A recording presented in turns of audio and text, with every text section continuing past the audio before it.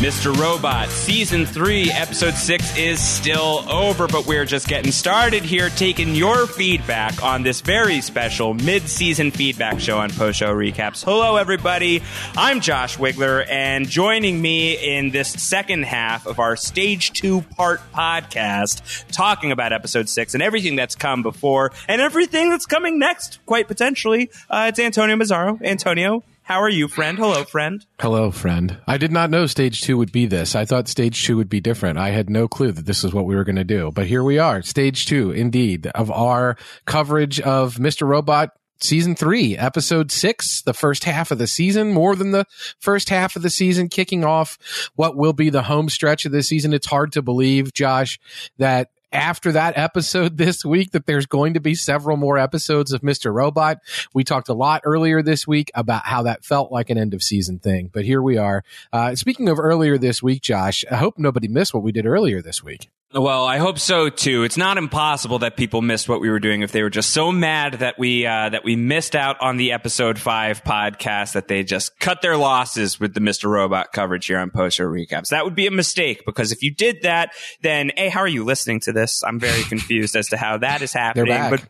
But you're back. But also you missed out on a really, really fun podcast. One of my favorite ones that you and I have ever done, Antonio, across any show that we've ever covered. We talked to Cora Adana, one of the great writer producers of Mr. Robot, one of the co-writers of episode 5 of season 3 of Mr. Robot, and somebody who I have been chatting with on a weekly basis over at the Hollywood Reporter, doing weekly columns, digging into each episode of Mr. Robot, which we've talked about ad nauseum here. So hopefully you have heard those by now. But I thought a really great podcast at a really, really important time to talk to Core about what had just happened in episode 6, which, as we're talking about this podcast we're about to do as the second part of a 2-part podcast, really episode 6 really felt like the second movement of a 2-part episode, where yes, stylistically 305 is so distinct as it all exists in that one-shot presentation, but the story material of 5 and 6 are deeply linked together, where that is the execution of Stage 2,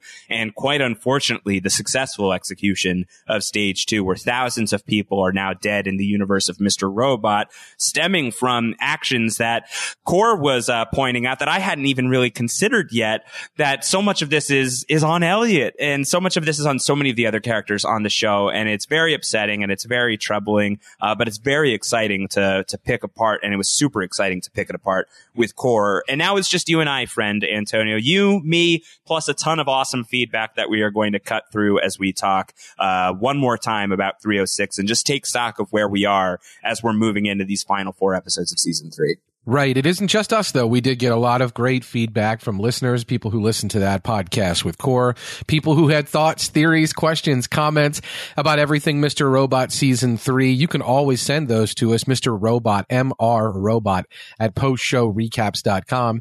And you can subscribe and never miss an episode, postshowrecaps.com/robot, postshowrecaps.com/robot. Josh, I need to reprogram my mouth right now. The speaking is just not happening. You need to be rewired. That's okay. Listen, we're need still to execute Stage 2 of my mouth, of your soul. We're still a little shook, you know. I think I'm still very shook from what happened. Like, I still feel like, I don't know, like I'm feeling like this brimming anxiety from having seen the way that this show has ended, and the the very gutsy decision to have the Dark Army's plan go through.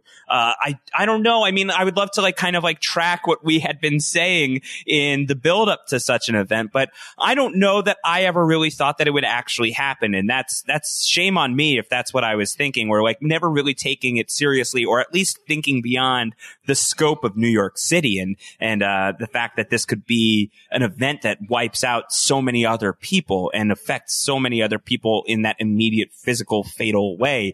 Like, thinking back on episode 2, right, where Elliot is starting to put the plans in place to keep the paper records safe and secure at the 71 facilities nationwide.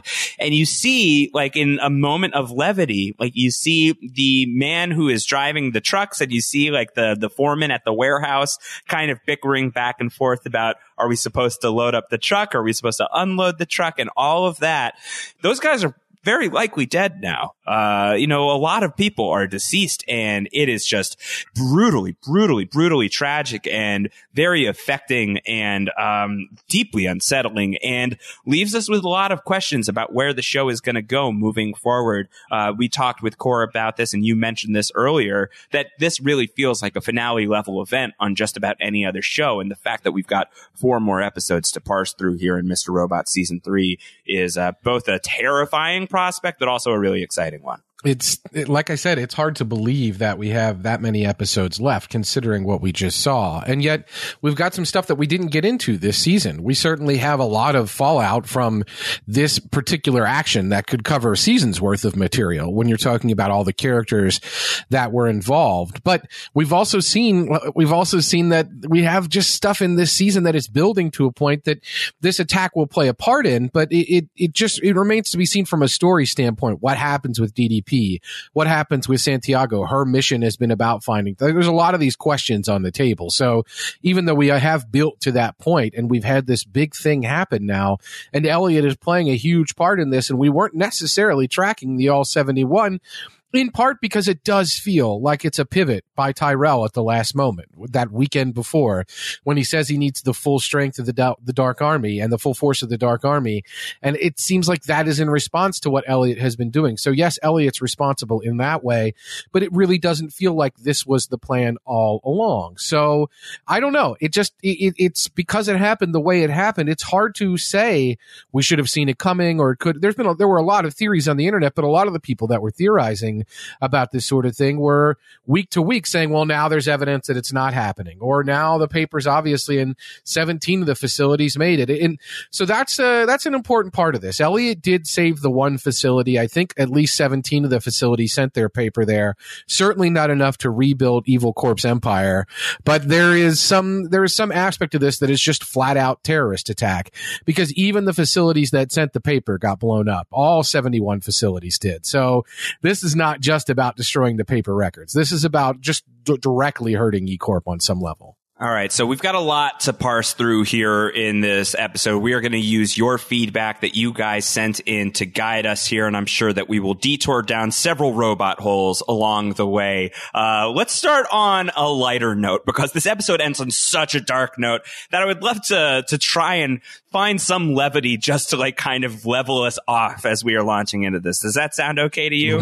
Where can we begin with that? All right, well, Don Malpietti, a great listener of the podcast, sent us a bunch of questions just in that regard to really just try to loosen and lighten the mood here around these parts. So much appreciated to Dom. So the first question that he had written into us was, how did you guys like the red wheelbarrow commercial that played during the commercial break? Antonio, I confess that I did not watch this episode while watching the commercials.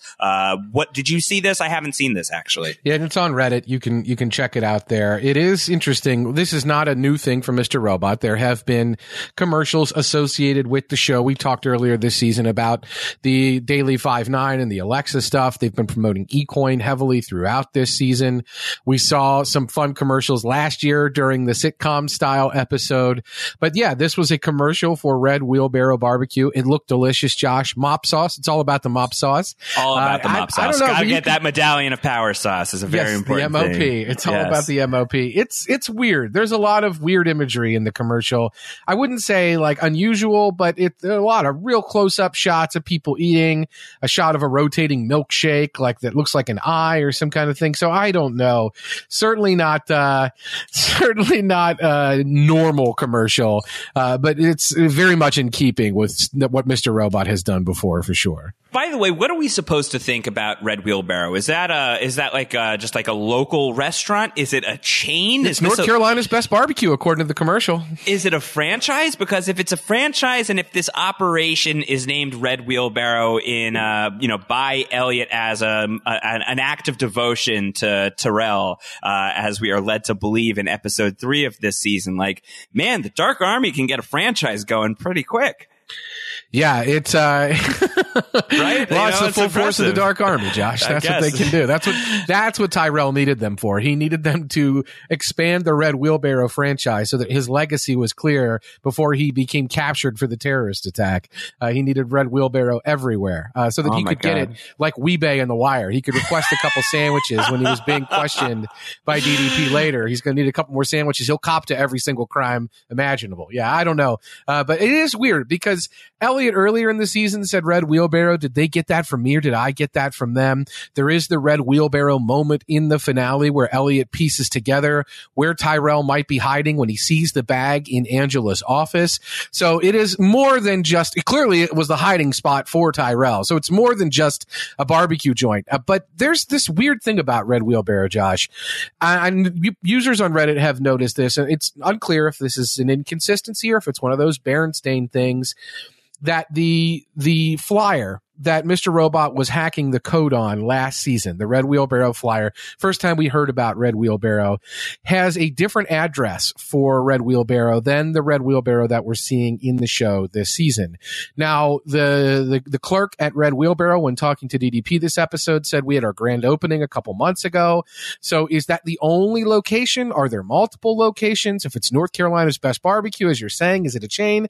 Who knows? I don't know if we're going to see more about Red Wheelbarrow, if it's just this thing that now exists in the context of the show. One thing I do know is Hamburger Guy loves it, Josh. Hamburger Guy loves it. Can't wait until the Hamburger Guy flashback episode. It's going to be really fun. This is another light question from Dom. Speaking of, not DDP, Dom Malpiedi. Speaking of sort of, mascots of Mr. Robot to a certain degree, let's talk about Flipper for a second. Oh, let's be careful with this. I got in trouble with this last episode. From Dom says, I've never heard it confirmed and don't believe you've talked about it, but is Flipper's name a direct reference to how Elliot flips between himself and Mr. Robot? Oh, I hadn't heard that before either. I thought it was like Flipper the dolphin, but I don't know why the dog would be named Flipper. Like, what the heck's going on there? What is it? Pinball?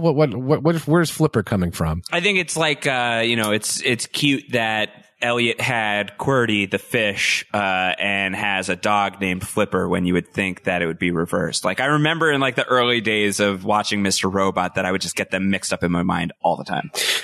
That the fish should be named Flipper, right? Right. Yeah. So yeah. I don't know. Neither here nor there. If you want to say that that's why it's called Flipper, I think that you are entitled to that. This was another one from Dom who says, this is a question mostly for Josh, but maybe Antonio, you can weigh in as well. I will. I've lived in New York my whole life, basically, and I've never walked past a store with a TV playing in the window.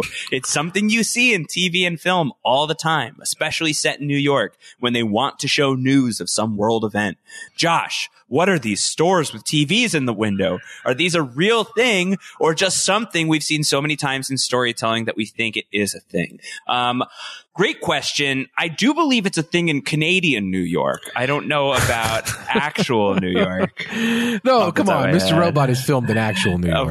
Of course. Yeah. It's funny because it's such a pervasive thing in storytelling and in television and film, as Dom points out, that I can't tell if I actually have walked past one of these stores and seen TVs playing in the window in reality, or if it's all just in my mind and I'm in some kind of simulation. Right. I'd like to say that I've done this, but I also thought it was Berenstain Bears. So what the hell do I know?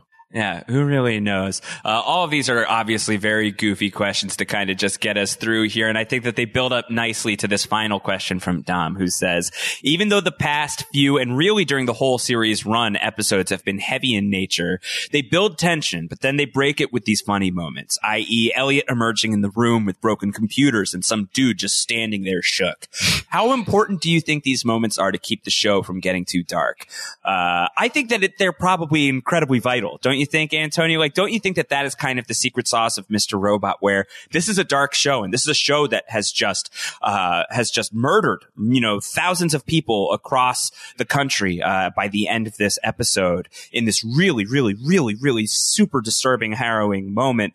But it feels, I think, even darker. And this is something that we talked with Core about, and Core elaborated on when I spoke with him again for the weekly column that we do on THR, that having that momentary victory for Elliot even is so vital to like feeling the full depth of despair that you get at the end of the episode. I think that without these lighter moments, you don't really earn the impact of the darker moments of Mr. Robot. Yeah, I mean, that's pretty standard stuff, right? Like without the light, you can't really judge how dark the dark is. Without happiness, how do you know what sadness is? The two things juxtaposed together present that ironic or just that direct relationship, which lands the moment so much more, as you're saying. Like it is much more of a gut punch because your gut is vulnerable, because you're exposed, because you feel like maybe it's going to end on a happier note. And the great thing that I think they did at the end of this episode is there is a lighter moment. Maybe Elliot and Mr. Robot are on the same page. The music cue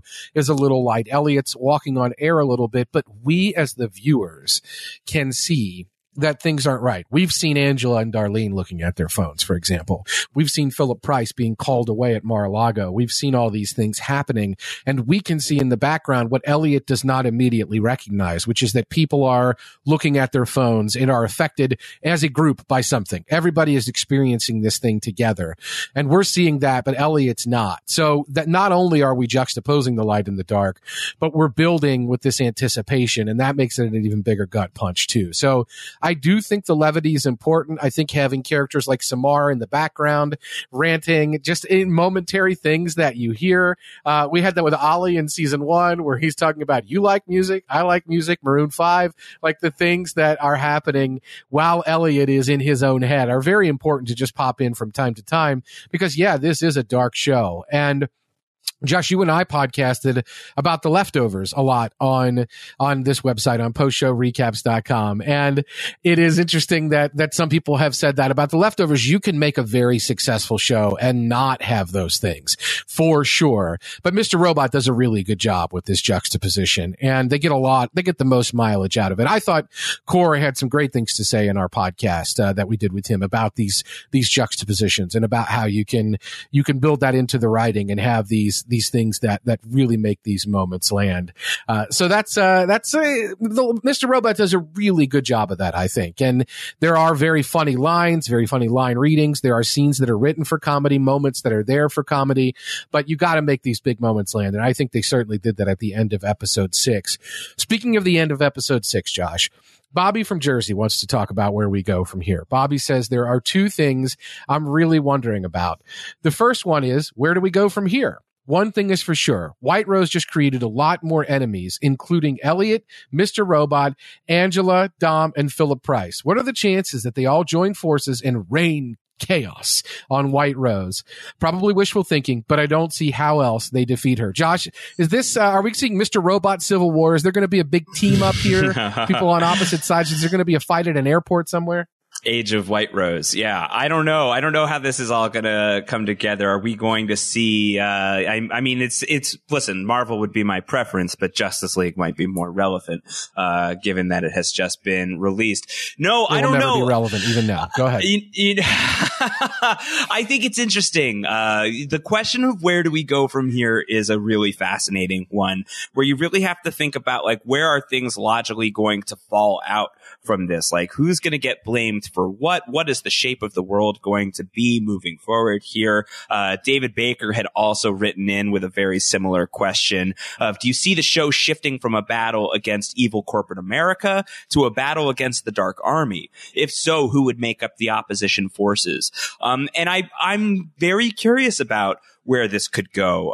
Do you imagine that Elliot is going to be able to shake some sense back into Angela, and Angela, seeing the magnitude of what has just happened, will wake up against White Rose, or is she going to double down? Is she going to be more committed? What's going to be the next move for Darlene, who may feel really shook from the fact that she didn't alert DDP and the FBI to what was happening, that stage 2 was a possibility? You got to wonder, like, could this have been averted if they just had some indication of, what was really, if not specifically what was in the works, that something was in the works. What is going to happen with Terrell, based on what he may or may not have read in those instructions that Irving gave to him. And we'll talk about that in more detail a little bit later. Is Philip Price going to be some sort of more sympathetic figure, which I think was an interesting conversation that you and I had with Core. Like, can you imagine the universe where we are finding some measure of empathy for Philip Price after what's just happened to E Corp?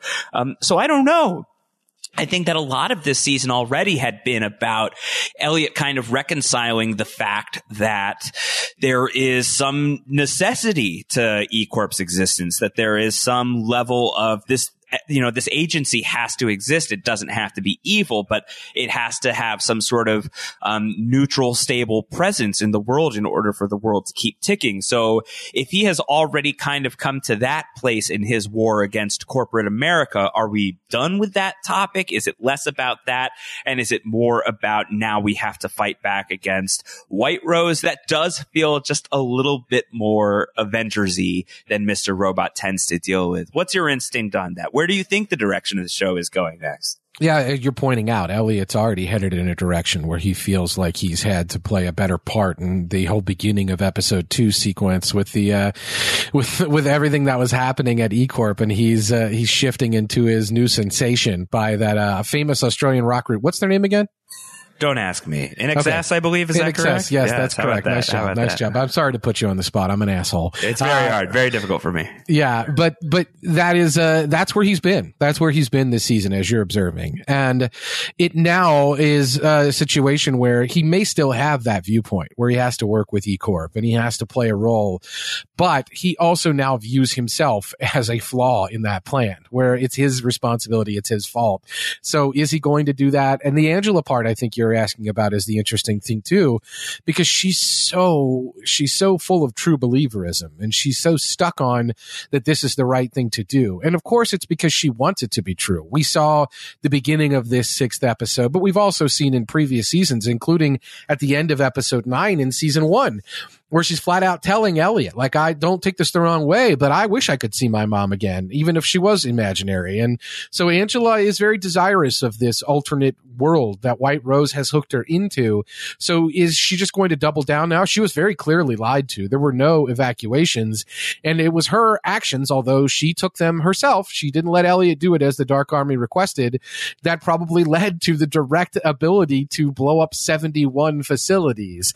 So you got to imagine that that's going to weigh on Angela very differently. But as far as where the show goes from here, I mean, look, the show has always been this pitched battle, the brinksmanship between Philip Price and White Rose. And we got that great scene in season 2 that we reference a lot with, I will reign chaos.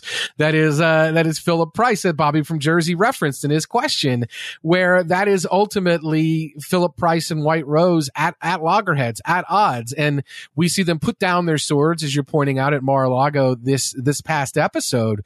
But you got to imagine, like, now that this has happened, this is a quote unquote slap on the wrist for Philip Price, but he's probably going to gear up. And I thought this is an interesting question that you're going to be better versed about than I will, because this is not one of my favorite movies. Justin Holcomb wanted to look at the show, this show, and the battle between White Rose and Philip Price as a Jumanji-like reference. And we're not talking about the reboot of Jumanji. Listen, I'm an Anaconda man. I don't know if I'm a Jumanji man, but let's give it a whirl. Well, we're going to figure out who's on the side of the Anaconda snakes, Josh. Justin Holcomb says, so Mr. Robot is no stranger to paying homage to other movies and TV shows. They are also teasing some kind of time travel element this season. Is it possible that White Rose and Price are just playing their 12th game of Jumanji? In that movie, when the game was won, everything went back to normal. Yet we see that the players all retain their memories in the future. Wouldn't that give Price and Rose the ability to easily amass their great wealth and success and give them the opportunity to always reset until they build the exact future they want? This could also explain why they're using Elliot, even though they could probably use a more reliable hacker. Also, it could explain how White Rose was able to convince Angela so quickly and so passionately, get Angela on board with the Dark Army. Also, if this is a scenario, I think White Rose is winning. Well, Josh, I will say that seems clear, right? White Rose is winning. Well, it certainly looks that way, but I cannot wait to see, almost more than anything else, I'm really excited for, the next Philip Price scene. Just to see like what his reaction to stage 2 is and what his reaction to this act is. Like, is it going to be pure despair and rage? And like, was this a guy who was not seeing this slap on the wrist coming? Or is Philip Price, who, you know, claims to be at least one of the 3 most powerful people on the planet in any room on the planet, did he do anything that is like steering into the curve that we're going to see? So I don't know. I mean, certainly it looks that way, right? Like, it absolutely looks like we are getting into the territory where White Rose has just like absolutely gotten exactly what she wants, and Price is going to be pretty powerless moving forward. But I don't know. I don't want to underrate Philip Price. I don't want to underrate Philip Price's ability to steer through the chaos, especially as a mercenary. So he's a merc. That's what he said. He's a mercenary. But I think in terms of like the whole, all of this has happened before, all of this will happen again of it all. I don't know. Like, I mean, this was something that we talked about with Core on the podcast about how one of the side effects of stage 2 being successful and being pulled off and executed in this way is I think that it really does thrust you into the same, you know, vantage point that Angela has occupied for a little while now, which is, I want this to work. Like, I want White Rose's plan to be possible. I want this to be undone. I don't want all of this blood on our hands. I don't want all of this terrible, you know, all of these terrible atrocities to have been permanent. I would like there to be a world where Elliot can be happy and all of this can be undone.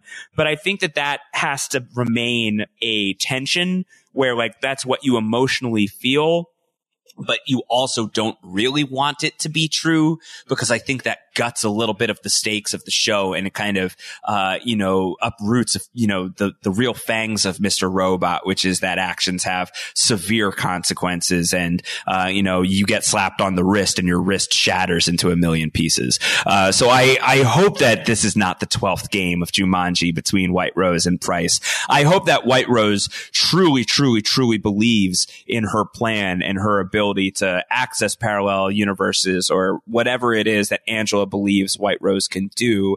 But at the same time, I hope it's not actually possible, or I hope that we don't actually get definitive confirmation of it one way or the other. I think that it's better for the show to have that be a moment, like a real serious point of tension that we are now further along on that path right now because of the execution of stage 2. But I think it still has to be earned so severely for us to ever really fully go there. And I don't know that that's possible for me. So I'm curious. I'm really curious to see where they take it. But I don't think that this is the 12th game of Jumanji, so to speak. What about you? No, I don't. And I think the key for me is that White Rose references before that great scene that we talked about in the rain, where the rain chaos and the swords are taken out and Philip Price is a mercenary. White Rose references and then directly pees on the grave of the previous CEO of E-Corp. So I don't think this has been about White Rose and Philip Price all along. I think Philip Price is the current king, but that White Rose has been operating in and on her own as Minister Zhang and as White Rose for a longer time than Philip Price has been on the board in that role. So the interesting part, of course, is that White Rose is not really incentivized to kill Philip Price directly. That she's tempted to do it in that moment in season 2, but that Philip Price rightly points out, like, taking me off the board is not going to do you any favors. Like, this E-Corp is in such turmoil that you can't guarantee who's going to be replaced or who's going to replace me. And I don't think it's going to be one of these positions where ultimately it's going to be favorable for you. I look at it in through a Harry Potter lens. Like, this is White Rose is some sort Harry of Potter spoilers coming up. Harry Potter spoilers. I'm not going to spoil anything about it, but White Rose is some kind of minister of magic, and Philip Price just comes along as a muggle and doesn't realize that there are magical elements in the world. And then White Rose is like, Minister Zhang of magic. Oh, by the way, right. Yeah. Oh, by the way, let me just pop out of this painting and let you know what's up. Like, I think that Philip Price probably took this job as the CEO of E-Corp, or ascended to this position, perhaps not fully realizing what he had to deal with in White Rose, in Minister Zhang, and now it's a much different ball game. And so I don't know what Philip Price's end goal, other than being the most powerful person in the room, is. Edward Morris asked us, what do we think is going to happen to Philip Price going forward? Will he know this is Zhang's doing? I think that that's going to be obvious. I don't know. He didn't seem to know that the hack was Zhang's doing. I didn't think. He blamed it on Tyrell, and I don't know where that's going to go ultimately, but he's got to think that this is Zhang's doing. The way that this has built over the course of this season and their direct confrontations, they were on good terms, though, the last scene we saw them together. So it seems like maybe he's let some of those bygones be bygones. Like I said, I cannot wait to see where we go with Philip Price next. And what I hope, beyond some other stuff that I'm sure we're going to get into in just a second here, but what I really hope for Philip Price is that I hope he was blindsided by this. I hope that he didn't see this coming. I hope that Philip Price isn't really one of the top 3 most powerful people in any room he enters. And if he is, it's purely because of his position and not because of his actual capabilities. And I want to see who that guy is once his power has been taken away from him. I think that there is a really fascinating character waiting to be delivered in that version of Philip Price, and to really see him go full mercenary. And what is he going to do? Is he going to be somebody who just watches the world burn because now he has nothing left to lose? Is he going to be somebody that White Rose has underestimated in that way? Somebody who can, create some chaos and cause some damage to White Rose's plan in a way that White Rose maybe wouldn't have anticipated because she underestimated Philip Price in that regard. I want to see Philip Price find that level of power. I'm not really convinced that he necessarily is going to be able to deliver on that. I think that there is a lot of potential for a very sad version of this character. Don't you? I think that there is a version of Philip Price who is kind of the pathetic old man who just got his world rocked and isn't going to be able to rebound from that. Not that you necessarily should feel, bad for the guy, considering he's kind of a shitty person and has presented that way throughout his time on Mr. Robot, but somebody who you can see new sides of, and somebody who you can see at a low, right, and have that feel emotionally gutting, even if it's, you got what you paid for type of deal. But I want to see that version of the character. I think would be a really spectacular performance from Michael Christopher in the making. So curious, really, really curious to see where they take it with Philip Price. Yeah, I brought that up with Core because I think that this huge event, the Stage 2 execution, and the fact that it is a terrorist attack with casualties in the thousands, and that Elliot felt responsible, and that Angela might feel responsible, and that Darlene might feel responsible, and that Tyrell has some role in it, and there's going to be things coming to bear for him, and DDP and Santiago and everyone have this thing that has happened, and Irving, and we just keep going on and on. Price is the one maybe that I'm most interested in, because there is the opportunity here to make him more of a multidimensional character. There is an opportunity here for him to actually get some sympathy. We saw him parading around almost happily at the end of season 1 when the E-Corp executive shot himself on live television, and Philip Price said his family's probably better off. He has not been a guy that we've had a whole lot of sympathy for throughout the course of the first couple of seasons. He is a guy that we've painted with this evil corporate brush. And yet, when you talk about disintegration and you talk about the themes of season 3, Elliot's view of these corporations as purely evil has disintegrated to a point. So it follows in a necessary line that our view of Philip Price might disintegrate slightly. And I think that this opportunity is there because of the terrorist attack that was perpetrated against E-Corp. Like you said, if he's in the dark, if he's actually a victim, if he's really upset about this sort of thing, if this is something that shakes Philip Price to his very core, if this was a big L, he's taken an L on this one. That's a great opportunity, I think, for Michael Christopher, who's a fantastic actor, to get more to do than just be this crazy, powerful, awesome dude who has these horrible and these insane moments of machination where he's just above everything. I think this is an opportunity to see what he's like in the trenches, and I really too am fascinated by that. But there are also more opportunities that some people think are on the board with Philip Price, Josh, the Jumanji board. Tom Tumillo said, let's hear about the theories that Philip Price is Angela's father. And wow. There are these theories all over Reddit, and it's been talked about a little bit. We know Angela's father's in the show. We've seen Angela's dad. We've met him. We saw him in the flashback here, but Angela's got some issues with her dad. She certainly has issues with older men. And Philip Price has been this benefactor or mentor of hers throughout the context of seasons 1, 2, and 3. So what do you think about this? Are you buying this at all, that there's an opportunity here for Philip Price to be Angela's actual father somehow? Well, I think to kind of reset why this is now a newly relevant talking point is there is that opening scene in this episode set at Angela's mother's quote unquote going away party. Speaking of benefactors, right. Right. And she learns there that there is an anonymous benefactor who's basically willing to probably pay for her treatments. It's kind of cut off. It's kind of murky. And I think that there murky, is it? A little bit. It's definitely Philip Price then. Just a little bit. And Edmo had written in and asked if that might be White Rose as the benefactor. And I don't think that that's completely off the table, but I feel like Philip Price probably feels like the likelier option, that Price, given his attention, and interest in Angela, that I think that like you could tie these two threads together and it feels like it would be fairly neat. And I don't know. I think, look, if Star Wars is a influence on Mr. Robot, and Sam Esmail, creator of the show, has said as much, and has looked at, framing season 2 kind of under, through an Empire Strikes Back lens, and has talked about season 3 as Return of the Jedi, even though it feels like Han Solo just got thrown into carbonite just now and somebody lost a hand, at least based on what happened in stage 2,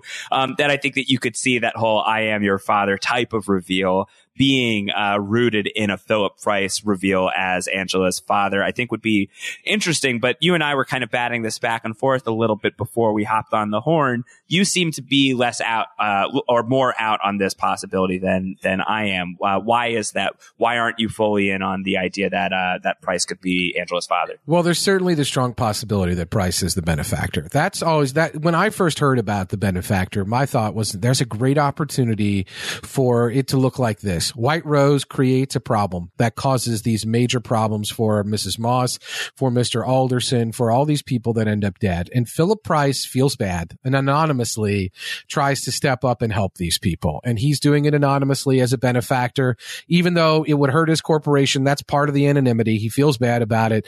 He can play this role, and he's aware of these people that were impacted by this sort of thing, and doesn't want to stick his neck out because that would be corporate responsibility and all these things. But he wants to take care of them anonymously. I love that idea. As far as the possibility that Price is the father of Angela or is Angela's dad, you can read a lot of those scenes between Price and Angela in different ways. When Angela first meets Philip Price, his very first scene on the show, she's got blood on her shoes and he's telling her, like, you should go home. But if you want to come to this press conference later today, you should also come to the press conference. And she eventually does come to the press conference. And at the press conference, or right before it, she says to him, like, why am I here? It doesn't make any sense. You know who I am, right? Like, you should not be letting me work here. And Price basically says, like, I find you refreshing. You're exactly what we need. And she balks at that. And he says, let me give you a word of advice. Learn to accept a compliment. And there's this weird relationship between the two of them. But you could read that scene as, well, the reason that you're there is you're his son or you're his daughter. And he wants to watch over you. He wants to take care of you. And so then the subsequent scenes, like when he asks her out to dinner at, where is that, Josh? Is that Fidelios, I think it is? Fidelio! Yeah, I don't know if we should talk about it. He asks her out to dinner at Fidelios for their semifredo. It's so good. And she thinks it's a date. She rolls up all dolled up and there's other dudes there. And he's weird to her during that dinner. He's doting on her. He shifts conversation from like they're good people to they also did horrible things. And he clearly maybe wants Angela to do some dirty work for him. So their relationship throughout season 2 is framed in these terms of, well, he has a secondary agenda with Angela. That is evident, but his secondary agenda seems to be he wants her to do this thing. He wants her to get the contingency dropped from the lawsuit so that there will be no inspections of the plant, which we now know is housing some sort of collider, which is probably not something that is approved or appropriate. And that's why they would want the inspectors gone. So he does seem to have this goal throughout season 2 of working Angela to the point where he gets what he wants. And that's that removed from the lawsuit settlement. And that is ultimately what happens. We haven't really seen a ton of Price and Angela after that. There is the scene where Price wants to go out for his birthday and he's, I don't tell anyone that it's my birthday, but would you like to go have a drink? A lot of people think that the Price as Angela's father theory is dead on that ground alone because he's creeping on her. He's hitting on her. But that could just be a dad asking his daughter to come hang out with him. And that's why he's actually telling her that it's his birthday. It's really hard to say, but the part for me that doesn't ring the most true is that it does not seem like Price recruited Angela to E-Corp. The way Angela ended up at E-Corp is she took on Terry Colby, stood up to him, impressed Terry Colby, and Terry Colby recommended her. And that seems to be how she ended up at E-Corp. So if she really was Price's daughter and Price wanted to massage her or steer her to E-Corp, I'm not sure it would have played out on the show the way it did. That's the part that strikes me as the most unlikely part of the whole scenario, is that dad did not bring daughter Angela to work. That would have been Terry Colby. And it did it in a very unsavory way. That's the other thing. Like, you really want this guy out there doing your dirty work? I know he's the last honest man, Josh. The last honest man. What about, is there any way that like Philip Price is Angela's grandfather? Is that impossible, that he's Angela's mother's dad? I suppose. I don't know if he's old enough, but I suppose it's possible. I don't know. Time in this show is hard to say what time presented a young Philip Price, those many years ago. I really don't know. He doesn't seem like he might be old enough to pull that off, but it's hard to say for sure. I think a lot of people are reading that. You're right, because when the benefactor is mentioned, Mr. Alderson or Mr. Moss gets up and walks away. Like, he doesn't want to hear it. And if he doesn't want to hear it, then clearly it's a sore spot. And maybe it's a sore spot because the benefactor is the father of the daughter and it's not actually Angela. So that's certainly an interesting possibility. I mean, I think it's more likely that the benefactor is Price, although it's possible that it's White Rose. Edward Morris wanted us to talk about whether the benefactor was possibly White Rose. What do you think about White Rose as the possible benefactor? I mean, White Rose clearly has an interest in Angela, but I feel like, I don't know, the way that White Rose spoke with Philip Price about Angela just a few episodes ago, right? It doesn't really line up for me. And that might be why it's a big button for Price. If that's his daughter, like that, and especially if White Rose knows that is a huge, I mean, White Rose refers to Angela as Philip Price's pet project, but it's possible that White Rose knows that Angela is more than Philip Price's pet project and knows that she might be the best leverage to use against Philip Price. So you're right. The way White Rose talked about Angela definitely does not make White Rose seem like he cares about Angela, and also makes it seem like White Rose knows that Philip Price cares very much for Angela. So that, I guess, is a point in the Philip Price column. Well, while we have, I'd like to keep talking about the party, but just as a kind of a side trip, this was a fun one from Snapdragon, since we're talking about White Rose. Snapdragon writes in and says, most of the cast has lost a significant other and or parent to a tragic and untimely death. White Rose seems to have used the promise of time travel to gain Angela's complete loyalty. Do you think this is something White Rose will use to motivate the others? Like, is there any chance of Elliot and Shayla living happily ever after? Or Darlene and Cisco, or Terrell and Joanna, for instance. And so I feel like my feelings on the matter of like the feasibility of that are pretty clear, that I hope that that's not where we go. Though I think that because of the way Mr. Robot is presented, that there are visually interesting ways of accomplishing those ideas of like, whether it is a vision or some sort of, hallucinatory experience that we are seeing, where Elliot could be seeing Shayla and getting some feedback from Frankie Shaw's character in some sort of in his own head type of way. Like, I think that all of that is definitely on the board as possibilities for what we could see.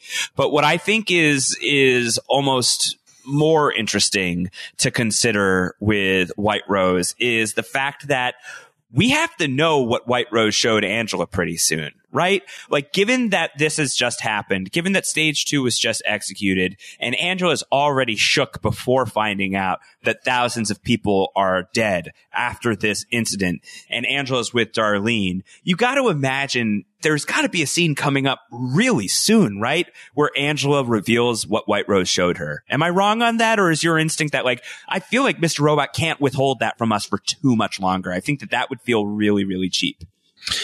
It certainly seems like something with what Angela will now be processing and going through that should come to bear, because ultimately, if thousands of people have died because of something Angela did, what White Rose showed Angela better be pretty damn powerful and convincing for us to accept anything from Angela other than absolute and total freaking out and wanting to go right to the FBI and say everything she knows about White Rose and the Dark Army and just completely turn states because she feels that she's played a role in all of this. There has to be some serious power in what she was shown.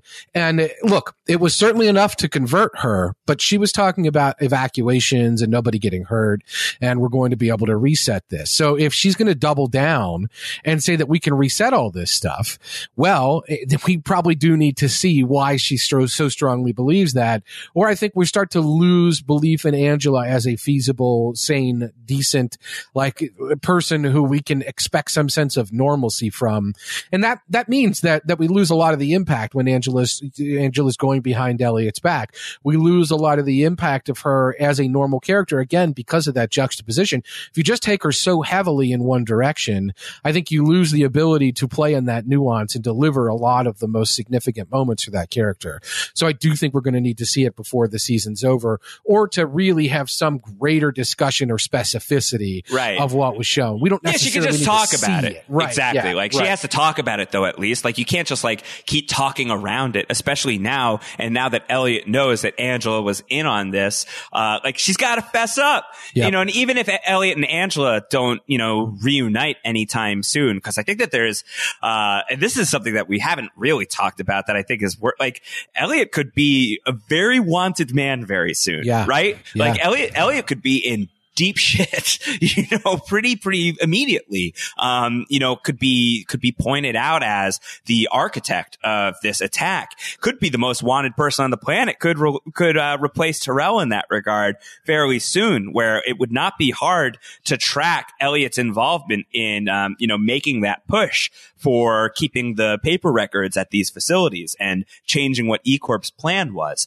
Elliot could really be in very serious danger there. So he might not even get a chance to interact with Angela in the immediate future. But Angela and Darlene are in the same room right now as we left them. And I think with Darlene knowing what she knows about Angela and Angela having to react to what has just happened, I don't know.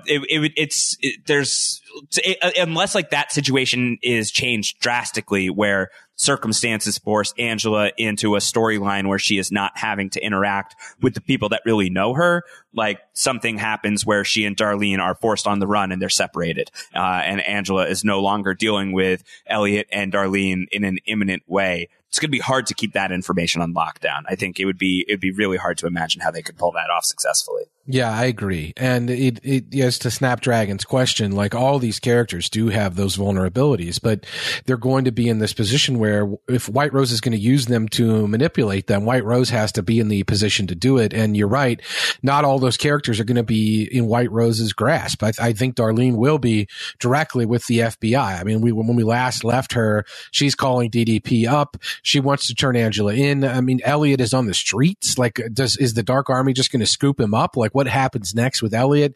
But you have to be in a position to do those things. And certainly Angela is the one where you're right. Like, we need to find out more about what was happening there to really see ultimately how effective that can continue to be. Because at some point, it doesn't become worth it. You have to really believe that you can hit the reset button on the world, not just that you potentially could. If you're able to accomplish all these things in a row, you can take a shot at it. You have to see some proof of feasibility. Like, there has to be some sort of idea that this is a marketable program here. And I don't know, whatever that is. Maybe we've seen it already, though, Josh. Andrew wants to talk about the Angela question. Andrew said, in the most recent pod, Josh starts to ask a question. At 10513 regarding young Angela and never actually asks anything because maybe Core can't answer. Josh, what were you going to ask? I was going to ask Coradonna if the young Angela we are seeing in this first scene in Fidelio 306 is the same person that is interrogating Angela in season 2, the same young girl who is interrogating Angela in that scene. And is it confirmation of White Rose's time travel or parallel universe or whatever possibilities are going on there? And Cora sensed it and did not want to talk about it. Fidelio being his safe word for anything he felt he couldn't weigh in on. So we did not touch that hot stove. He is keeping that an active question. Where do you land on that, Antonio? To me, it doesn't seem like they're the same person, but the fact that Core doesn't even want to talk about it, hard to get a straight answer out of the guy. Yeah, it's Doc Arts wrote in. You got some Doc Arts on you, Josh. You know, it's Arst, honestly, but whatever. Neither here nor there. Wow. Doc says, after the episode 6 opening scene, do we have confirmation now that in last season's episode, Python, Angela was being interrogated by her younger self? Could it be a younger Angela from another dimension or another timeline? It is definitely the same actress in both episodes. Adult Angela apparently had no memory of this encounter from her own childhood. I don't know. If it's the same actress, I think most people are saying it's the same actress. I have not personally. Have you confirmed that detail? No, I haven't confirmed that detail, and I haven't done a deep dive into it. If it's the same actress, now I'm nervous. Now I don't like this. It could be the same actress, and it can be something totally different. Like what we just talked about with Snapdragon is White Rose's ability to manipulate, right? And so it sort of stands to reason that if White Rose knows who these players are on the board, that you would find ways to manipulate them. And one of the ways you could certainly do that was with someone who looked like Angela. That could be something that took her aback. You can have the same actor play more than one role in the same show. It's becoming very in vogue, Josh, these days, in fact. So it is entirely possible to have the same actor play two different roles. And I think we can live in a world where the same actress plays young Angela as plays the person who interrogated Angela. And it doesn't have to be young Angela in both scenes. Yeah, that's how I feel. But it makes me nervous, and I don't like it. Well, but then again, how did Angela not remember these things? Like, is it a parallel dimension, Angela? Did she pluck that person from a parallel dimension? Keep in mind that actress, young Angela, when she was interrogating Angela, adult, in that scene, that actress had fake things. Like, she had makeup scarring, and she was made up to take advantage of Angela, and to prey upon her weaknesses or her susceptibility. So it stands to reason that her whole existence, her whole reason for being there was to do that to Angela. It all follows directly in a line from what White Rose said in that scene was definitely happening with that particular character to manipulate Angela. It makes sense to me that would just be more along the same lines. And I think that it's definitely Lindelof bait. It's S-mail bait. If we're looking at this and saying, could it be the same character? I'm sure, Josh, if we got our buddy AJ Mass on here with us, he would give us a nice long treatise on how this is or is not the same character. I don't know. You just went through all of Twin Peaks, Josh. Would it be very Twin Peaks of this show to not draw that loop entirely clearly and just leave it out there? But this isn't Twin Peaks. You know, it's not the same show, and I don't think that similar elements, though. Similar elements, but I don't know. I think that the themes and the, without spoiling Twin Peaks, which I can't recommend to anybody, but if you choose to take that adventure, hats off to you, because it's so much fun. But I cannot guarantee that you will like it, so I can never recommend Twin Peaks to anybody. But if you do it, oh my god, we can talk about it later. So neither here nor there. But I think that there are themes and plot material that are so different between the two that I can't read them. Sure, I'm just talking specifically about the ability to have ambiguity without the need for explanation. And I think you can have this young Angela in the interrogation scene, and you can have the same actress playing young Angela, and we never need to draw a bigger loop together on that. It can be belief that we might have that is representative that there's another dimension, just like it is with Bernstein and Berenstain, or just like it is with Mandela or Shazam. It does feel very baity to me. Like, it feels like it's dangling that out there. Like Warren Beatty? Yes, like Warren Beatty. Like it feels very much like it is out there specifically to like mess with the people who are charting that stuff, if that's the case. And that I don't love. That I wouldn't love. But I will hold out judgment. But this is from the moment that we had that on the show, when we had that interrogation with a young girl interrogating Angela. From that very moment that first aired, I have been reticent of this, and I remain so. So I'll reserve judgment until I see where that's going. But that could potentially be years, Yeah, so according to IMDb, the actress Mabel Tyler in 2015 or 2016 in season 2, episode 9, Python, played the role of Girl, and in season 3, episode 5, Kill Process, played the role of young Angela. Okay. So we'll see where that's going. We'll see where it's going. But I need to be convinced. All right. Well. Yeah, this is what a show that will do the dirty work in terms of the convincing. I think White Rose needs to show me. White Rose needs to show me. What would White Rose use to manipulate you, Josh? I don't know. That I could eat tons of pizza and not get fat. In this world, pizza does not have calories. Yeah, that sounds great. I mean, as long as it doesn't like taste like diet pizza.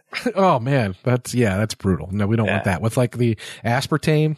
Yeah, none of that for me, please. Aspartame cheese, it's gross. All right, let's move on a little bit. This is from Ben King, staying with Angela, but now bringing somebody else into the conversation. Edward Alderson, we're gonna include in the mix here. This is from Ben.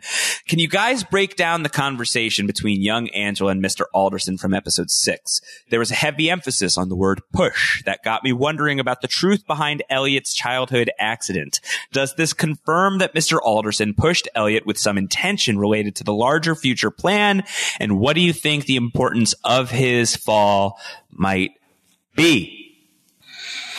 This is the one of the most hotly debated topics on Reddit, I feel like, just from things that I've read. Most of the theories, most of the questions that people are asking surround the fall and surround whether the events of Elliot's childhood actually happened the way we are already being meant to believe they happened, or whether there's more to it than that. We had the long talk about Kevin McAllister in this season, where Elliot tells Krista about the snowman that he built on the day of the fall. And then when he brings it up to Darlene looks at him like, what, do you want to talk about that? And you can read it on one level as Elliot's finally opening up about one of the most horrific days of his life. Or you could read it as that Darlene knows a different version of the story that we don't know. This is fed by the fact that I believe it was on The Verge, the official after show that isn't post show recaps, Josh, on USA, on the website that they do for Mr. Robot. They did an interview with Sam Esmail earlier this season where he said there has been something in the show since season 1 and people haven't figured it out yet. There's something going on. That's what a lot of people are speculating is the Philip Price is Angela's father twist. But a lot of other people are speculating that it has something to do with the fall going down differently than Elliot remembers. We have to remember that we saw the fall on the show, Mr. Robot, at the beginning of season 2. But importantly, we didn't see exactly how it happened. We see Elliot out the window, landing on the ground. We hear Mr. and Mrs. Alderson. We hear it was an accident. Mrs. Alderson's blaming Mr. Alderson. We see all of those things happening. Then we go to the doctor's office and Mrs. Alderson is berating Edward and basically saying, like, you lost your job. You don't have any money. You're broke. Now we're going to have all these bills. You're not going to be able to pay them. And Mr. Alderson says, I told you there would be no bills. So we know that there are details buried in these scenes which probably are relevant to the larger story, which we're trying to piece together. We also know that Mr. Robot does a lot of this circular storytelling where they will circle back to moments that we've seen before and add more detail or add more clarity. And so this seems like certainly a scenario that is ripe for that, because the aftermath of this is a guy who, as we see in this conversation, Mr. Alderson is ultimately seems like a nice guy. Seems like a really good dude. Every time we've seen him on the show, not as a manifestation of Elliot, he seems like a genuinely decent, nice, good person. So did the fall go down the way that it's described? And did his dad really stop talking to him after that? It just doesn't seem like the guy that we're seeing on this show. So did he push him out the window on purpose? Was this part of a larger plan of White Roses? Or go ahead. Or did Mr. Alderson not push Elliot out the window at all and Mr. Robot did from the start? Oh, and then who was Mr. Robot at the start? Was Mr. Robot a manifestation that young Elliot had as a version of his angry dad? Yeah, maybe. We've certainly seen, we saw Mr. Robot push Elliot off of the ledge in Coney Island way back when. So it wouldn't be unprecedented that this, avatar that he has created for this alternate personality, this other side of himself, could have been the one. And then the language of it's an accident, does that jive with Elliot having pushed himself out the window? Possibly. You caught me taking a drink there. Possibly. No. Ultimately, it could be because Mr. Alderson would want to be covering up for the fact that his son tried to kill himself at the end of the day and as a young kid. And the other possibility that as I said, if you want to really dig deep on this, this has probably already been solved on Reddit by somebody making stray comments or a post that got a couple dozen upvotes or a couple of comments in it, but it's probably already been discussed at some point. Although, Sam Esmail did say earlier this season that he had not seen it discussed on Reddit yet. But this has probably already been solved to some extent. But there are other people theorizing that Elliot is part of some larger plot, that Elliot was actually part of some development. Angela, too, and maybe even Darlene were all part of some program that White Rose was running. That Elliot is an exploit in part because he is malware created by the Dark Army from childhood. Right. And that tracks that if Mr. Alderson allowed his child or children to be part of this project because he believed in the science of it, it was going to change the world or whatever it was. And that ultimately the negative side effects of it are what caused Elliot to have the problems that he's had his whole life. Maybe that is something that's going to be revealed. That is, again, like I said, the most speculation that you'll see on Reddit is about this particular part of the story. And so there's a lot of possibilities of filling in the blanks here, and it does seem like we're going to go back and get some more clarity on this. It was very interesting that the show decided to open this episode from an emotional standpoint with young Angela and her mother, but also with Mr. Alderson being there and giving this little speech to Angela about a push. That couldn't have been an accident. Mr. Alderson didn't need to be there. They're probably always looking for ways to work Christian Slater into the show more, but I thought that was a fascinating scene, and I think one we'll be revisiting again and again as we go forward here. Ben Napple had written in, ARG Society member. He tossed a Reddit thread our way to see if we would give our thoughts on it. And basically the gist of the Reddit thread, which perhaps you can summarize even better than I can, is basically, what if Edward Alderson isn't dead?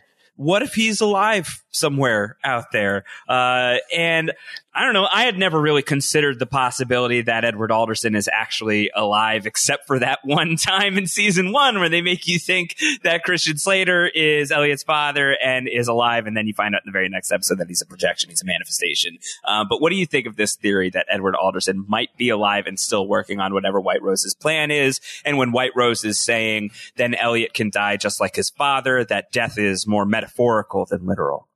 I don't see. That's the thing is I don't know.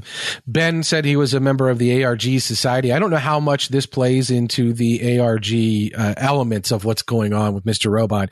Cora Donna has been sneaking those Shakespearean quotes into your articles on the Hollywood Reporter, and I really don't know what the ARG is getting to or getting into in terms of the meta part of the story. I don't know what they're really playing about, especially this season, and what that's getting into. But this is Ben's personal theory, I believe. There's been some good traction on this on Reddit, so shout out to Ben for that. I love at the end of it, Ben says, and remember, it's a theory, guys, not the end of the world. Yes. Oh, I love that. That's a great attitude. Beautiful attitude. Don't get triggered by this. It's only a theory about a TV show. Perfect. But I don't know. It's possible. I don't know. We saw a grave for Edward Alderson, and I don't know who would be in that grave. We haven't seen ultimately what the aspect of that part of the story is. Does Darlene remember her dad dying and her dad's funeral? Does Angela remember it? The biggest problem with all of this, right, and the reason why we have such a hard time and why so many people are theorizing it is we have one of the most unreliable narrators in TV history, a character who has actively lied to us in the past for multiple episode stretches, and he's the guy we're relying on for a large part of the backstory of Edward Alderson and Mr. Robot. Robot. So that being in mind, the possibilities really are endless because we've got this character who's lying to us. The grave seems to indicate that Edward Alderson did die. But the part that I like about this theory, and Ben talks in his theory about how Darlene was kidnapped at one point, which we know is something Darlene says happened on the show. And that anecdote seemed at the time to be a story about how Darlene was so unhappy during her childhood that she was willing to be kidnapped by a crazy lady and was sad that she left. But Darlene mentions as a key moment in that story that she never saw the lady again. And I think Ben rightly observes, is that how that would play out? Like if she was kidnapped and the police arrested her, wouldn't she need to testify? Wouldn't she be a witness? Was that woman potentially White Rose? That's a big part of this theory. So definitely check that out. We can put that link in the show notes, right, Josh? Yeah, absolutely. Yeah, we'll do that. So, if you're not a Redditor, you can click on that link and you can check that out. I think there's, as I said, and this is part and parcel to the previous discussion we were having.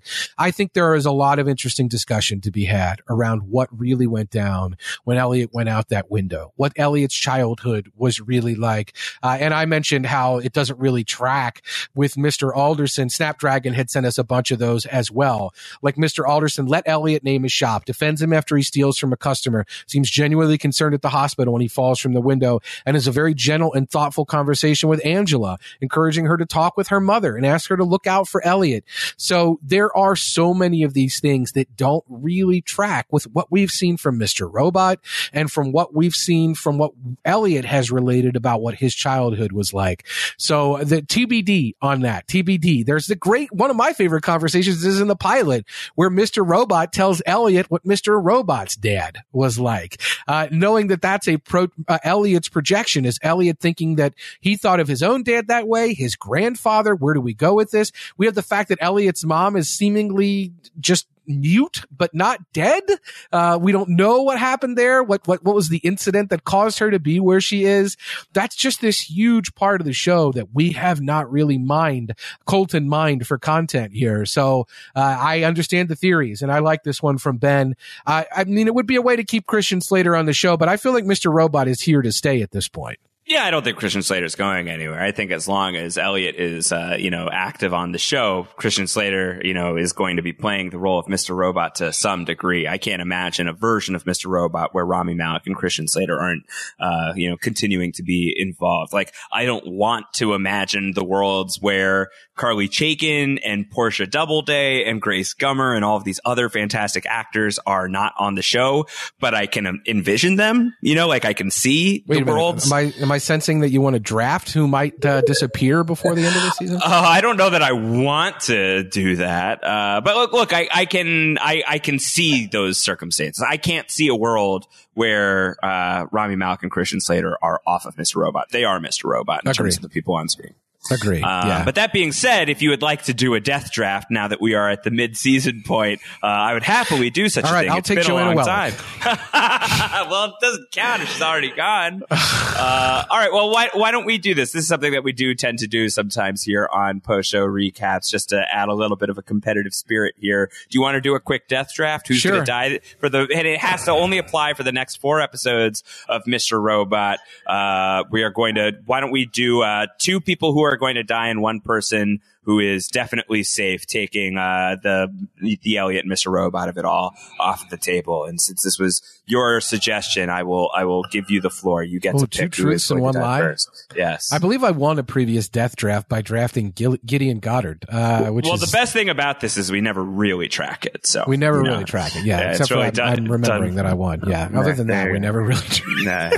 So the royal we never really tracks it. Yeah. You should go first if you want. Then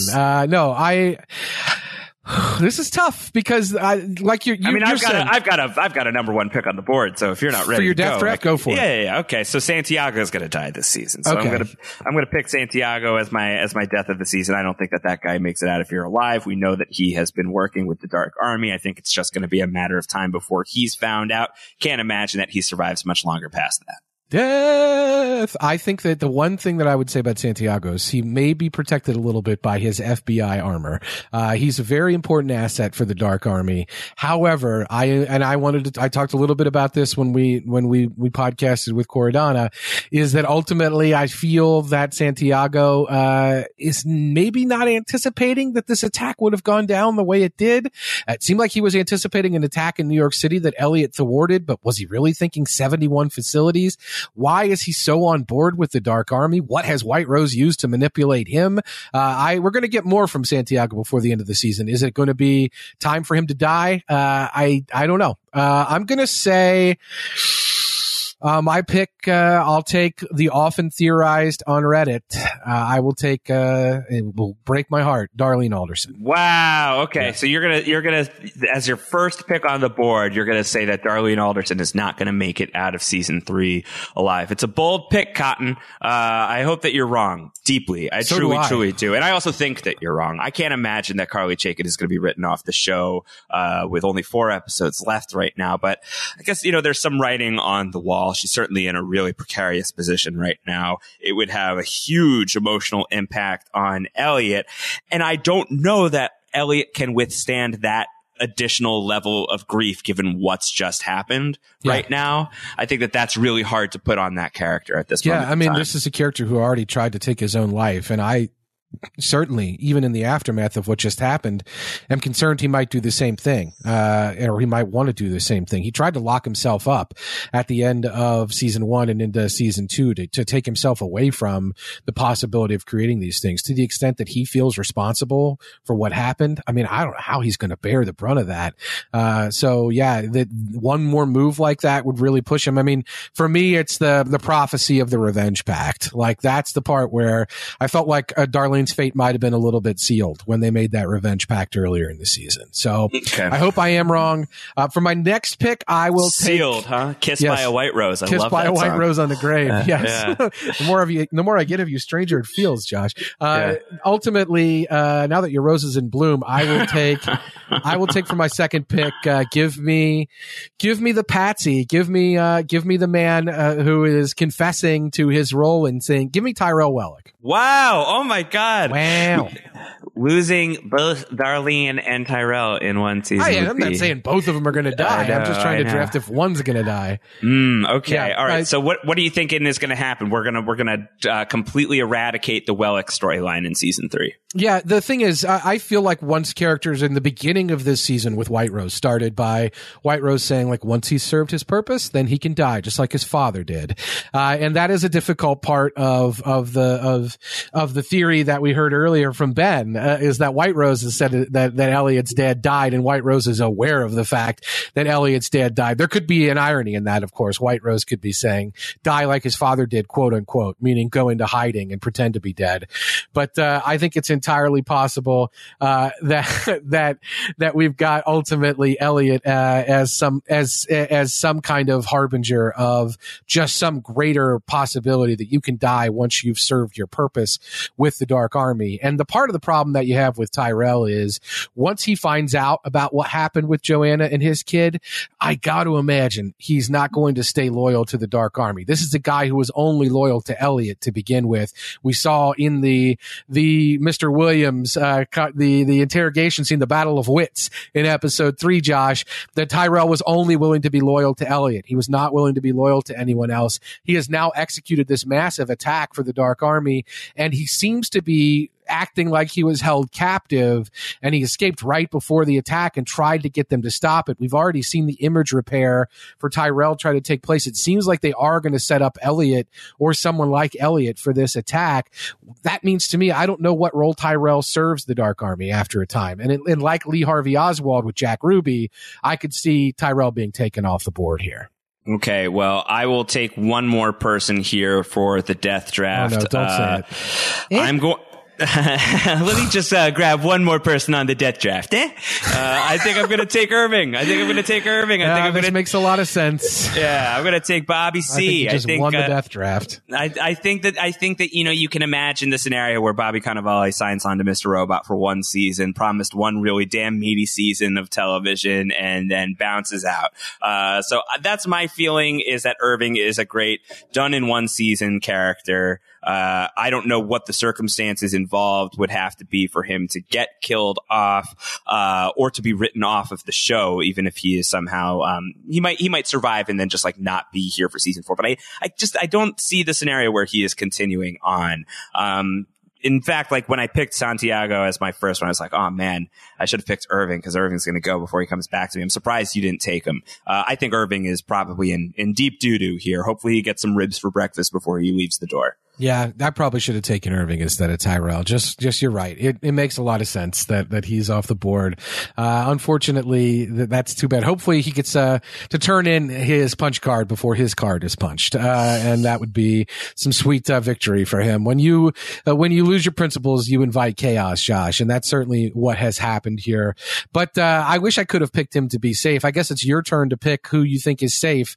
All safe. We're taking Elliot and Christian Slater. We're taking Elliot off the board. Is that right or not? I think, yeah, we're going to take the entirety of Elliot off the board. I think is only fair. And just to will it into existence, hasn't appeared in the season so far yet. And I will not allow it as a scored point if he doesn't show up at all. How about that? Okay. Because it's still enough up in the air that who knows. But I'll take Mobley. Yes. I'm going to protect our boy. I'm going to protect your son. I'm just going to protect Mobley. And I do think that, there is some degree of like, we've already lost Romero from F Society. And I think that Mobley is such a beloved character. And I think that you could say the same for Trenton as well. Just like a quietly beloved character here in the F Society side of Mr. Robot. And I think there still has to be some payoff directly involving Trenton and Mobley, given that was the stinger of season 2. And I don't know. I think he's going to be okay. I really do. I really think that he'll be all right. I was tempted to take Flipper here. But I ultimately, I do think that the Mr. Robot gods are cruel enough to kill Flipper. Like, I think that they've laid enough track for that. Mobley, I feel like, is going to be all right. It's going to be all right. Okay, so I will use my powers to protect or say that I believe that a safe pick here, even though her job is very dangerous, is DDP. I love it. Yeah, and I think DDP, just because if we talked about earlier, we talked about the Avengers and the team ups, and we talked about who will be on whose side, and what are these groups going to be, and that was Dave Baker and others who were asking those questions. I think you got to put DDP on the force of taking down White Rose. DDP has been obsessed with White Rose. We saw the great scene with DDP and White Rose as Minister Zhang earlier in in season 2. So I really think that DDP is well positioned to be a great foil for everything that's happened so far, and being the person who has more information, the questioner of Tyrell, the person who doesn't believe the official story, the person who's pushing back against Santiago. All those things endanger her, but they mean that she's got a great role in the story. And I don't think that we can take her off the board with only 4 episodes to go, or in the next 4 episodes of this season. Yeah, I'm with you, and I think that there's it's such the obvious move to like kill the the side character federal agent before they're able to bust open the plot, right? Like that's something that's a hallmark of this type of fiction, and Mr. Robot's very subversive, and I feel like DDP is somebody who is got more to prove and has been so dogged about all of this that I think to not let her taste some semblance of justice, or at least be able to like survive the injustice. I think that's really important to that character. I think that DDP is probably safe through the whole show unless everybody gets killed, which is not impossible, in the grand scheme of things, I guess. But I think that she's going to be okay for a little while here too. Yeah, she's the Hank Schrader of this show.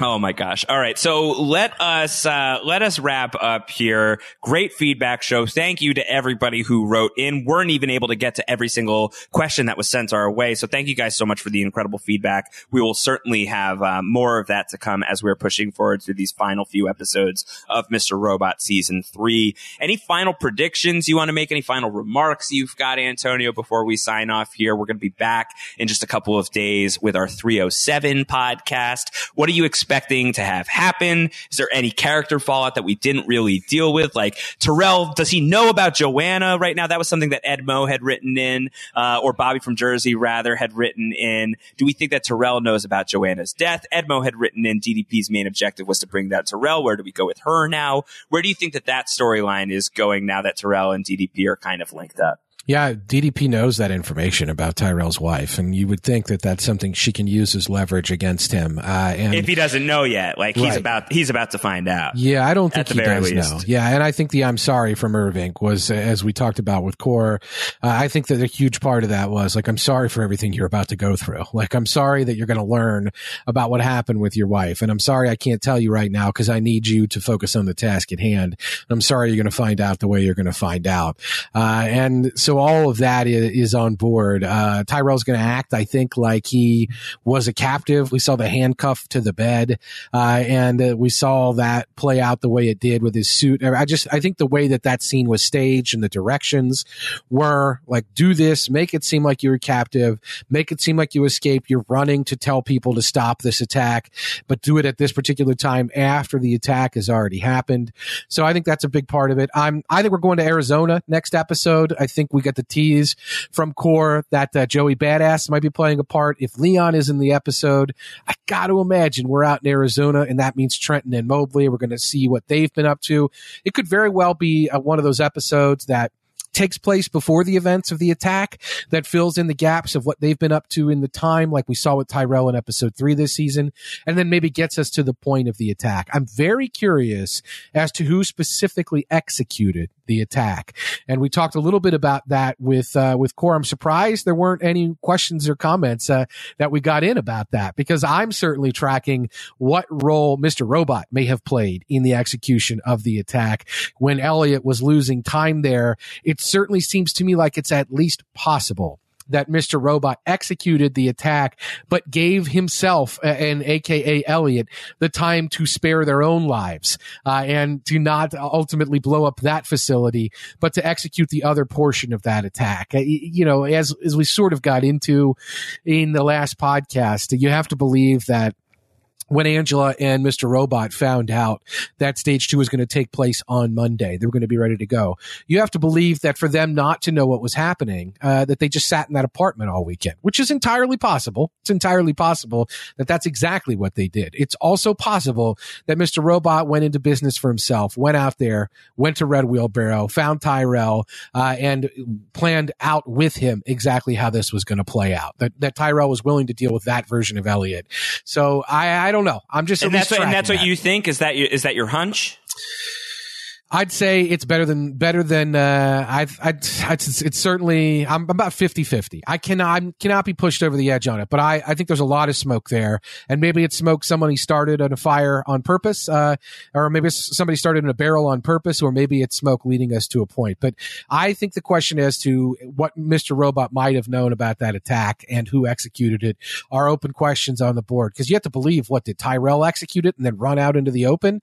It's possible, but it just seems also possible that the very person who was sitting at a terminal, who we know has wanted to make this his thing, is potentially on board here. That's the question Elliot's asking himself at the end of the episode. Are Mr. Robot and I always going to work together now? Are we on the same page? Was this convenient for him? So I think it's a question that we have to be asking ourselves as well. I don't think that it's just safe to assume that Elliot and Mr. Robot are simpatico now and they're on the same page. And I think it's entirely possible that Robot knows more for sure.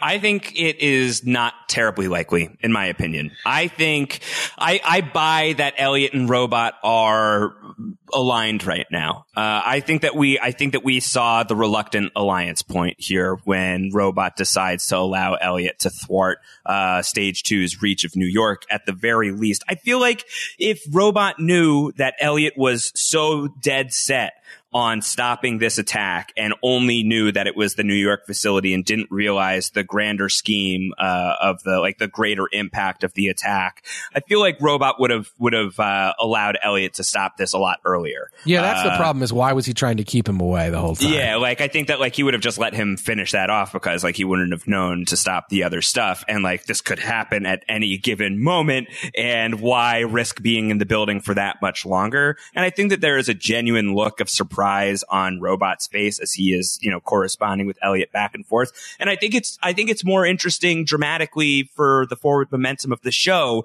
if Robot feels a little bit bitten by what has just happened here with stage 2, if it was a little bigger than he expected. If it's not, if he is a little bit more of the revolutionary who wants this revolution to go at all costs, wouldn't it be kind of curious to see that like there is a too far for Robot even? Yeah. And I think to get those two, if not quite on the same page again, then at least kind of both on the same level of like, we got to work together here. We got to figure out what the hell just happened. Like, especially if Elliot is on the run, for Robot to be like Elliot's only guy on the run with him, I think would be a really cool dynamic. So I'm of the mind that I think that Robot has been blindsided by this as well. I just think that that's great for the momentum of the story, but we'll see. We'll see where it goes. I mean, what made him most upset when he almost killed Tyrell was the fact that Tyrell was trying to take over this plan, right? And make it his. So if there was no Robot in this, and they did just sit in that apartment all weekend, and they weren't involved in the planning of stage 2 in any way, and they just thought all the paper records were going to be there, and they were kept in the dark, that's the kind of thing to make a guy like Mr. Robot real, real mad. And I think the other thing too is if you have Robot being an architect of stage 2 as it transpired, if you have Robot directly like intentionally responsible for the deaths of thousands and thousands of people, even though that's not our Elliot, that's going to be really hard to unstick from Elliot. You know what I mean? Like, I think that that's going to be really hard to, I don't know that Robot needs redemption necessarily, but like that is Elliot. That's part of Elliot. And I think if that is getting washed on to Elliot, that's going to be a kind of stink that I don't think that you could ever clean from Elliot Alderson as a character. So I think to have both of those characters pure of that level of violence, I think is probably a good thing for moving forward.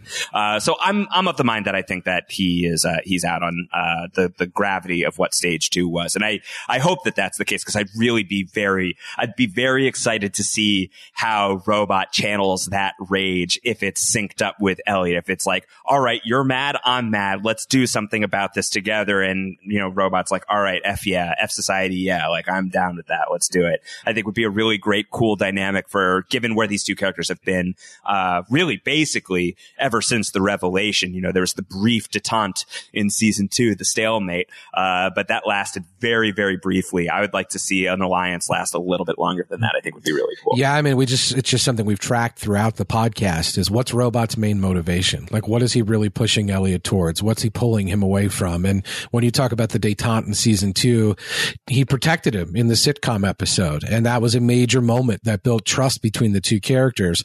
But by the end of the season, I mean, they're not necessarily in the same place anymore, to put it lightly. So it's hard to ultimately say what the goal is. And you're right. I think everything you say is very persuasive and reasons for it not to be. But I'm sure there are some things that are a counter argument that I haven't thought about or that didn't occur to me in the moment. But it doesn't seem like it just doesn't. I just think that there's a possibility there that Robot knows more than Elliot does, and the question is how much more. But I think you're right. There's a ton more grist in Robot having been in the dark on this one. So I hope that's the direction they go in, regardless. All right. Well, we will dig into it as soon as 307 drops on Wednesday night. We will get to podcasting and have a podcast for you guys as quickly as humanly possible. It is a holiday this week in America, in case you didn't know. So we will do our best to deliver a podcast in a timely manner, given the holiday this week. I think that we'll be okay here, but we've said stuff like that before, and who really knows? So thank you guys so much for sending in your feedback. This was a really fun show. The part 2 of our stage 2 parter, I think it was a success. Antonio, anything else that we need to say before we sign out here? No, I think that covers it for us. Thanks, everybody, for the feedback. Certainly very, very appreciated. We'll definitely do another one of these at the end of the season, covering where we might go from the end of season 3. And we're very thankful for the good response to our podcast with Coradonna. We had a ton of fun doing that, and I'm glad everyone seemed to enjoy it. Super fun show to do. Subscribe to what we're doing so you never miss an episode of the Mr. Robot podcast. Post-show recaps.com/robot. Your ratings and reviews would be greatly appreciated very much by both Antonio and myself. Speaking of Antonio, you're on the Twitter bots. Where are you? How did they find you?